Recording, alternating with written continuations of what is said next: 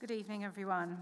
The reading this evening is taken from Luke chapter 21, verses 5 to, I think it's 38. Some of his disciples were remarking about how the temple was adorned with beautiful stones and with gifts dedicated to God. But Jesus said, "As for what you see here, the time will come when not one stone will be left on another. Every one of them will be thrown down." "Teacher," they asked, "when will these things happen? And what will be the sign that they're about to take place?" He replied, "Watch out that you are not deceived, for many will come in my name, claiming, 'I am he,' and the time is near. Do not follow them. When you hear of wars and uprisings, do not be frightened. These things must happen first, but the end will not come right away." Then he said to them, "Nation will rise against nation, and kingdom against kingdom. There will be great earthquakes, famines, and pestilences in various places, and fearful events and great signs from heaven. But before all this, they will seize you and persecute you. They will hand you over to synagogues and put you in prison, and you will be brought before kings and governors, and all on account of my name. And so you will bear testimony to me. But make up your mind not to worry beforehand how you will defend yourselves, for I will give you words and wisdom that none of your adversaries will be able to resist or contradict. You will be betrayed even by parents, brothers and sisters, relatives and friends, and they will put some of you to death. Everyone will hate you because of me, but not a hair of your head will perish. Stand firm, and you will win life. When you see Jerusalem being surrounded by armies, you will know that its desolation is near. Then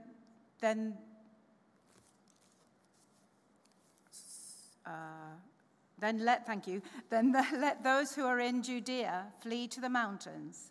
Let those in the city get out, and let those in the country not enter the city. For this is the time of punishment, in fulfillment of all that has been written. How dreadful it will be in those days for pregnant women and nursing mothers. There will be great distress.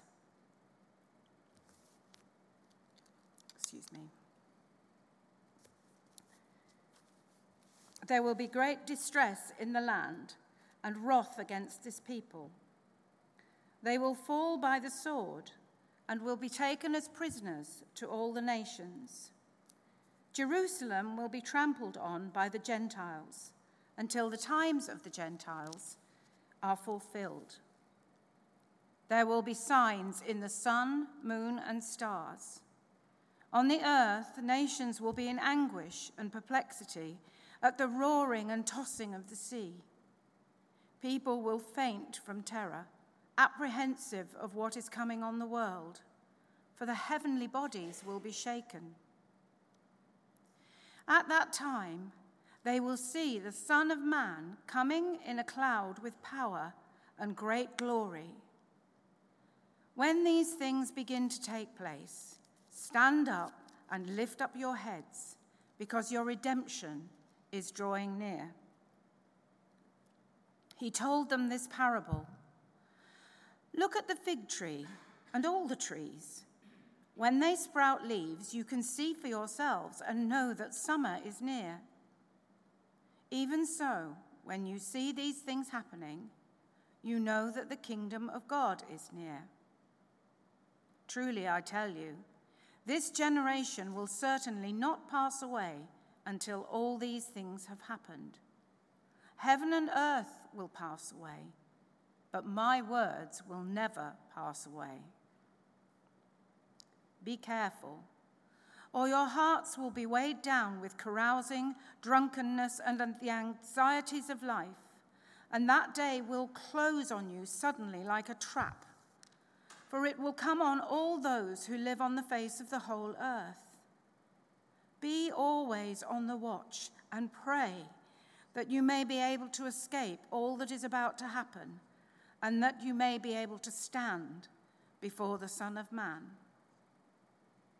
Each day Jesus was teaching at the temple, and each evening he went out to spend the night on the hill called the Mount of Olives. And all the people came early in the morning to hear him at the temple. This is the word of the Lord. Thanks be to God.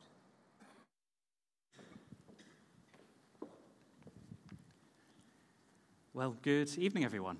Thank you, Dawn, for reading our passage this evening, which is a lovely short one, which is good. But the good thing is, not only is it short, it's also very easy to understand, which means that my job here is nice and easy. In case any of you are worried whether that was sarcasm or not, this is an extremely challenging and difficult passage. There are a lot of interpretations. There's a lot of ideas about what this passage might be conveying. And it's not always very easy to say which of these interpretations is correct. Theologians have argued over this for centuries, and I have about 20 minutes. And I'm not one of the preeminent theologians of our age. So I'm not necessarily going to be able to give you definitive answers as to what everything in this passage is about. But what I would like to do this evening is to give us 3 contexts that might be useful when we think about this passage, 3 angles that might be useful when we're thinking about what's going on, and some things that might help it to understand a little bit more about what's happening. And these are time, history, and the apocalypse. So let's pray before we start. Lord God, we thank you for your word. We thank you for the blessing that it is to us. And we pray now that as I speak and as we listen, would your words be made known here? Would your spirit be at work among each one of us? And will we hear what you have for us this evening? Amen. So the first place we're going to start is with time. A nice small topic in and of itself, which I'm sure we can cover in 6 minutes. And time is an interesting one because it's one where when we think about time, we feel like we have a pretty good understanding of what we mean by this. When we think about time, we think about things like, what time does the service start? The service starts at 6:30. It's maybe news to some people, but it does. If you're interested in what time Eleanor is going to be on Radio 4, we know this is at 5:43 every morning this week. And that's what we think about when we think about time. And the Greek word for this is the word chronos, from which we get chronological or chronicle. And this refers to time that is measurable or sequential. So when we think about chronologies, we think about everything in order. We think about specific times and places and dates. But this isn't the only word that Greek has for time. There is another word, which is this word kairos. And kairos is a little bit more abstract and tangible, like some of yours interpretations at the start of time of the service. And this instead refers to the right moment or time for something to occur. And this is perhaps more tangible with the finishing of the service, because usually we'd expect the service to finish around 8, and that's kind of a chronological thinking of it. But another way of thinking about the end of the service is the service will end at the point when it is right for the service to end, when the talk is finished and we've done our last song and we've had our go in peace to love and serve the Lord in the name of Christ, amen. That is the point at which the end of the service happens, and that doesn't necessarily happen at a specific time. Another place you can see this, distinguishing of chronos versus kairos, is obviously on the back of frozen pizza. So here is a picture of some pizza instructions, and this demonstrates both chronos and kairos in its baking instructions. We can see chronos first in the baking time here. Let the pizza bake for 9 to 11 minutes, depending on the topping. But there's also some kairos in here as well, which is just after it, which you should bake until the crust turns to a light golden brown. And this is, in a nutshell, the difference between chronos and kairos. If you put a pizza in the oven and after 8 minutes it's done, you'd take it out. If you put it in for 11 minutes and it's not quite ready, you might leave it in for a bit longer. Chronos is an approximation, in this case, of kairos. The right time to take the pizza out is the point at which the pizza is ready. And so you have these two different notions of time. And when we think about time, we almost always lean towards the former. And this is really important when we think about Jesus here and when he's talking about time. There's two mentions of time in our passage this evening. One in verse 24, where Jesus talks about the times of the Gentiles, and another in verse 8, where Jesus talks about the time is near. He says this. He says, "Watch out that you are not deceived, for many will come in my name, claiming I am he, and the time is near. Do not follow them." In both these places, in verse 24 and verse 8, the word is not chronos, the word is kairos. And this is where we lose something by English only really having this one notion of time. Likewise, in verse 29 and 30, we see an example of a parable that Jesus tells to give an idea of this kairos time. He says, "Look at the fig tree and all the trees. When they sprout leaves, you can see for yourself and know that summer is near." This is, again, something that doesn't happen at a particular time. You don't set your watch by the point at which the fig tree starts sprouting leaves. That doesn't happen on March the 21st at 4:34 p.m. It happens at the point when it's ready to happen. And I think this is really important because this is the description that Jesus is giving of the times in this passage. And in particular, I think it's really important here that we shouldn't get too caught up and concerned about specific dates and times. Various people throughout history have got caught up in this in various ways. Most recently, in recent memory, Harold Camping predicted in 1994 that the world would end. When it subsequently didn't, he reevaluated and discovered that it was actually supposed to end in 2011. So bad news to anyone here who is here after 2011, because it turns out the world ended in May. Except that it didn't. And I think the fatal mistake that Harold Camping and so many other people have made when thinking about this is thinking that actually, when Jesus is talking about times, there's some hidden message somewhere in the Bible. If you switch days for thousands of years and sort of meander it through, that Jesus is actually answering a chronological question about the time of his return. But that's really not the question that Jesus is asking, and not the question that Jesus is answering, or indeed the question that he's asked. He's being asked about the circumstances around his return and what are the things and the signs that we would be able to observe in order to recognize that this is his time to return. So the first angle I think that's really important to understand on this is that when Jesus is talking about times, he's not necessarily talking about calendar dates and times that you could put into your diary. The second point here is history, because it's also very important to understand the historical context around the time that Jesus is talking about, and in particular, the few years afterwards. Throughout Luke's Gospel, we see some examples of tensions between Israel and Rome. And this all comes to the fore in 66 AD with the destruction of the temple. Well, actually, no, 66 AD is the start of the First Jewish-Roman War. And we have a picture on the next slide of a painting which is called Destruction of the Temple in Jerusalem by Francesco Hayes. And in 66 AD, the start of this war is basically the overflowing of all of these tensions that turns out into all-out war.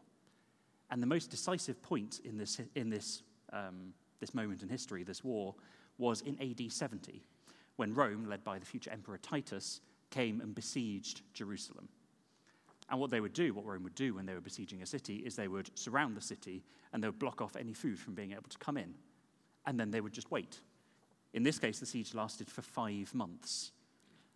People inside the city were drawn to murder, to famine, and in some cases, reports of cannibalism. And after 5 months, eventually, the resistance in Jerusalem broke down. The Romans came in and destroyed much of the city, including the temple. Hundreds of thousands were killed. Another 100,000 or so were taken into slavery. And this was naturally a really disturbing and challenging time for Israel.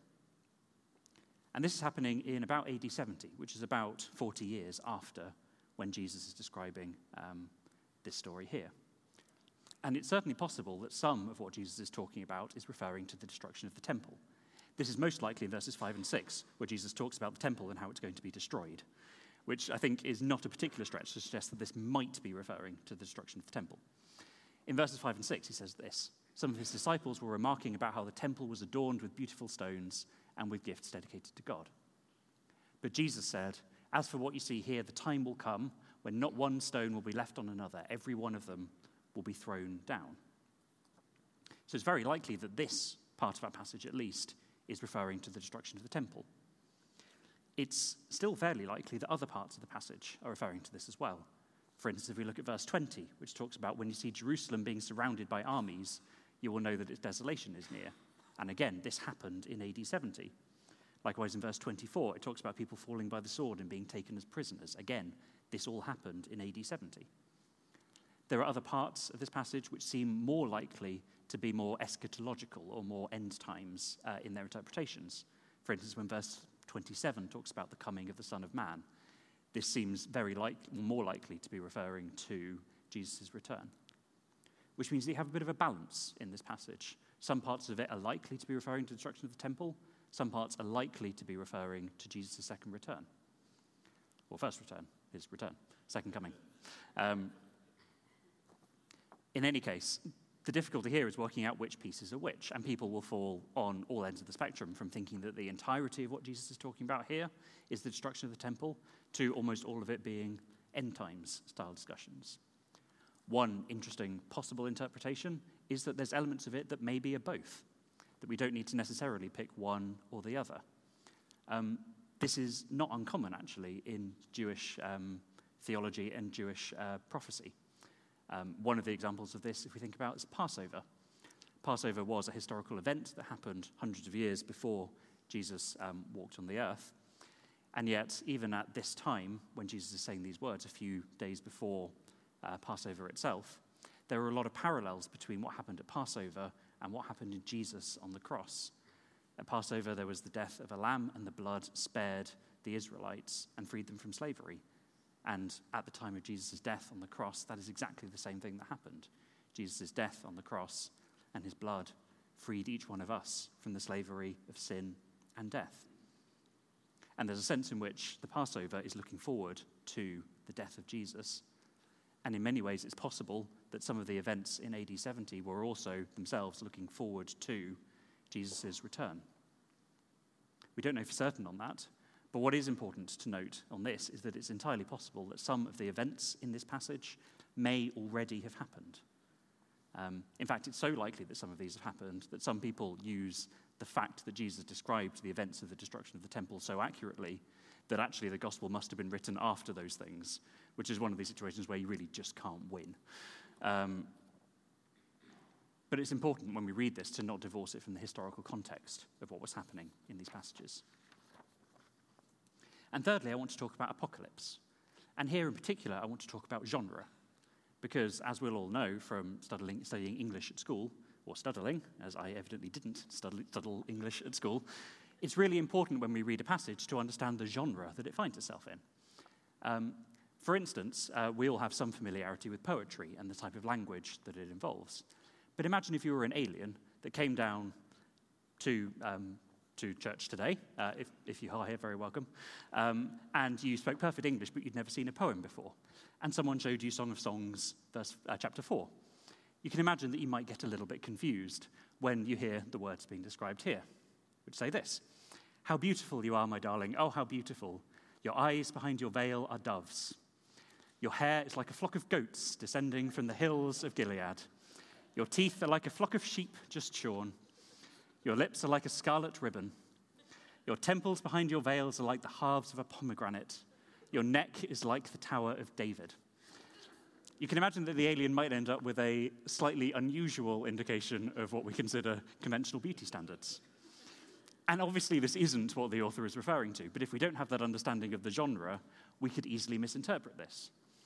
Other places include the parables of Jesus. When Jesus tells a parable, he's telling a moral story with a particular message. And so in particular, when Jesus is talking about the Good Samaritan, for instance, it doesn't make sense to ask questions like, what was the name of the Good Samaritan? Where did he come from? What were his parents? What was his job? Those kind of things, because that's not the point of the parable. The parable isn't telling a story about a real person. And so it doesn't make sense to ask these questions. And then you imagine what it would be like potentially for us to come to a genre that we're not familiar with, that we've never really spent too much time with. And the genre here is the genre of apocalyptic literature, which is a genre we don't really have these days. There are some examples in the Bible, notably the second half of Daniel and the whole book of Revelation are examples of apocalyptic literature. And when we come to those, these can be particularly challenging passages. And they're at least there in part because we don't understand the genre trappings of apocalyptic literature. And there are other parts throughout the Bible as well, of which this passage is one, that have elements of apocalypse to them. So what are some of the themes of apocalyptic literature that might be relevant for our passage this evening? Well, the first, and the one that we're most familiar with, is that they depict destructive events. This is where we get our word apocalypse from. But there's more to it than that. The events in apocalyptic literature are often treated as imminent, so they're described as happening very, very soon, and that doesn't necessarily indicate that they are. The imagery is often vivid and symbolic in nature, so these don't necessarily depict actual things, and particularly if you read some of the descriptions in Revelation with lots of candlesticks and stands and beasts with wings and eyes, and it's all very, very vivid imagery, and it's very deliberately so. In fact, the meanings here are often deliberately obscured, so they're presented in such a way that is intended to be surprising and challenging. And these are all the trappings of apocalyptic literature, that if we don't understand that, then when we come to some passages, we may end up interpreting them not in the way that was intended. And there are some bits of this passage which seem to be apocalyptic in nature. For instance, if we look at verses 10 and 11, when Jesus talks about nations rising against nation and kingdom against kingdom, great earthquakes, famines, pestilences in various places, fearful events and great signs from heaven. And later on in verses 25 and 26, Jesus talks about there being signs in the sun, moon, and stars. On the earth, nations will be in anguish and perplexity at the roaring and tossing of the seas.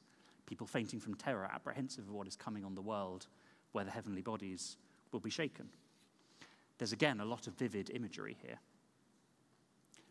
And although we don't know for certain that some of this is apocalyptic in nature, it's certainly possible. And therefore, we should also know when we're reading this passage that maybe some of these events might not be intended to be taken and read and interpreted literally.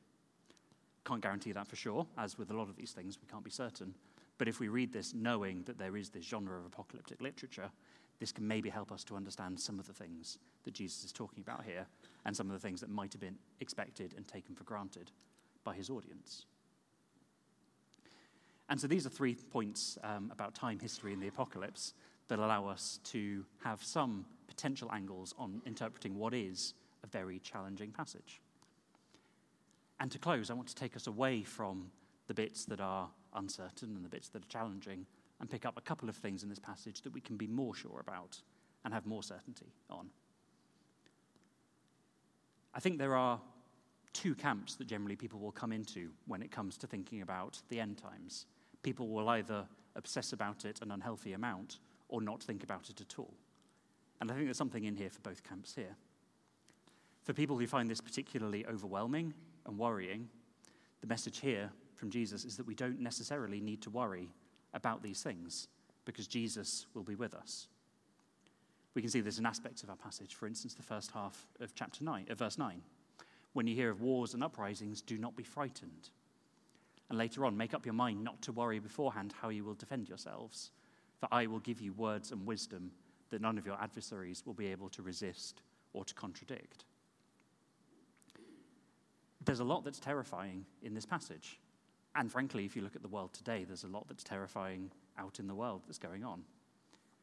And there is an element of comfort, I think, to be found in the fact that the Bible doesn't shy away from this. It doesn't pretend that these things don't happen or shouldn't happen, but instead it talks about these being necessary steps for the ushering in of the kingdom of God, however that looks and whatever that means.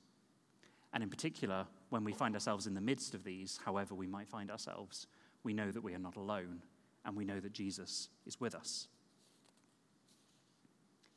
And for the second camp of people who are inclined maybe not to think about this at all, there's a challenge in this passage to not get caught up in the things of this world, because Jesus will return.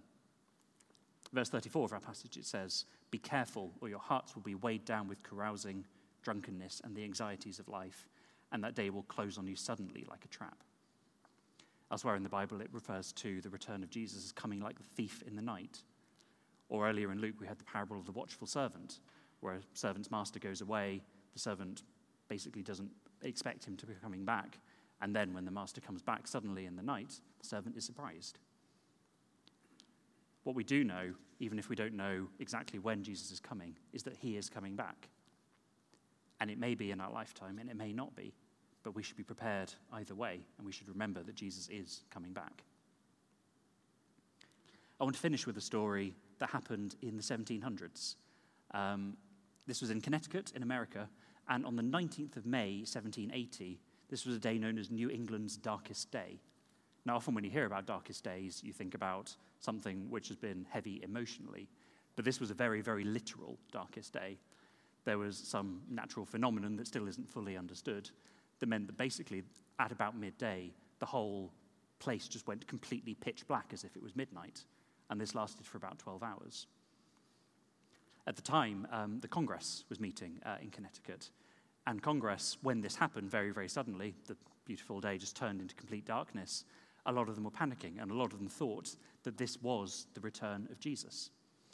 And so, because they were politicians, they were asking for an adjournment of the session that they were in. And the leader of the session was a man called Abraham Davenport, and he said these words in request to this adjournment. He said, "The day of judgment is either approaching or it is not. If it is not, there is no cause for adjournment, and if it is, I choose to be found doing my duty." And in so doing that, the session continued, and the darkness cleared about the following day, I think it was all cleared.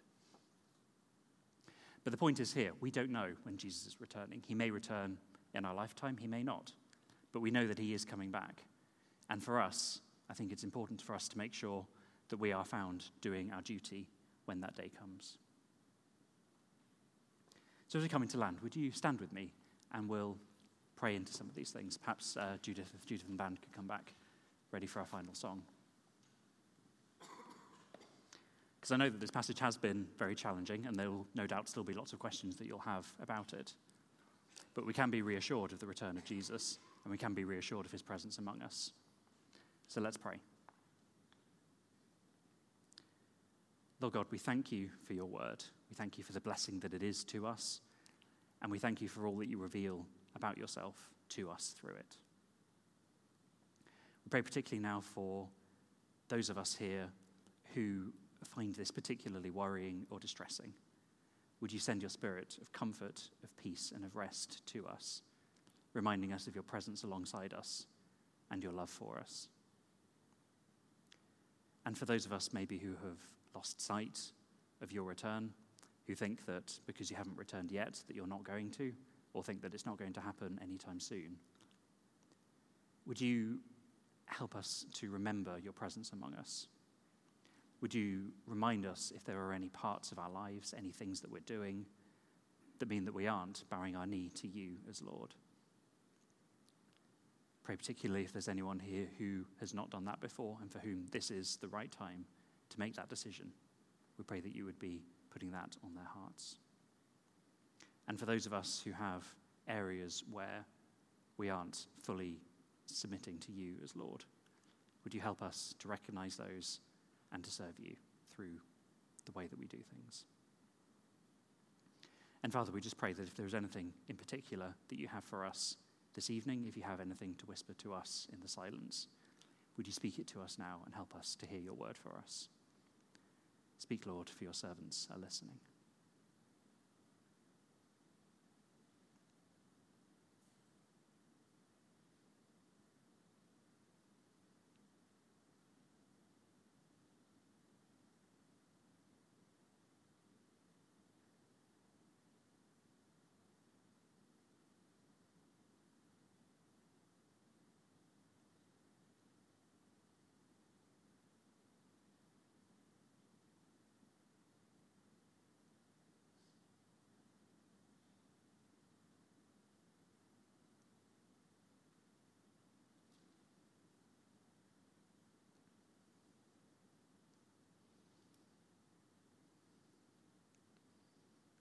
And Father, we thank you for the love that you have shown for each one of us, the love that you have for each person here.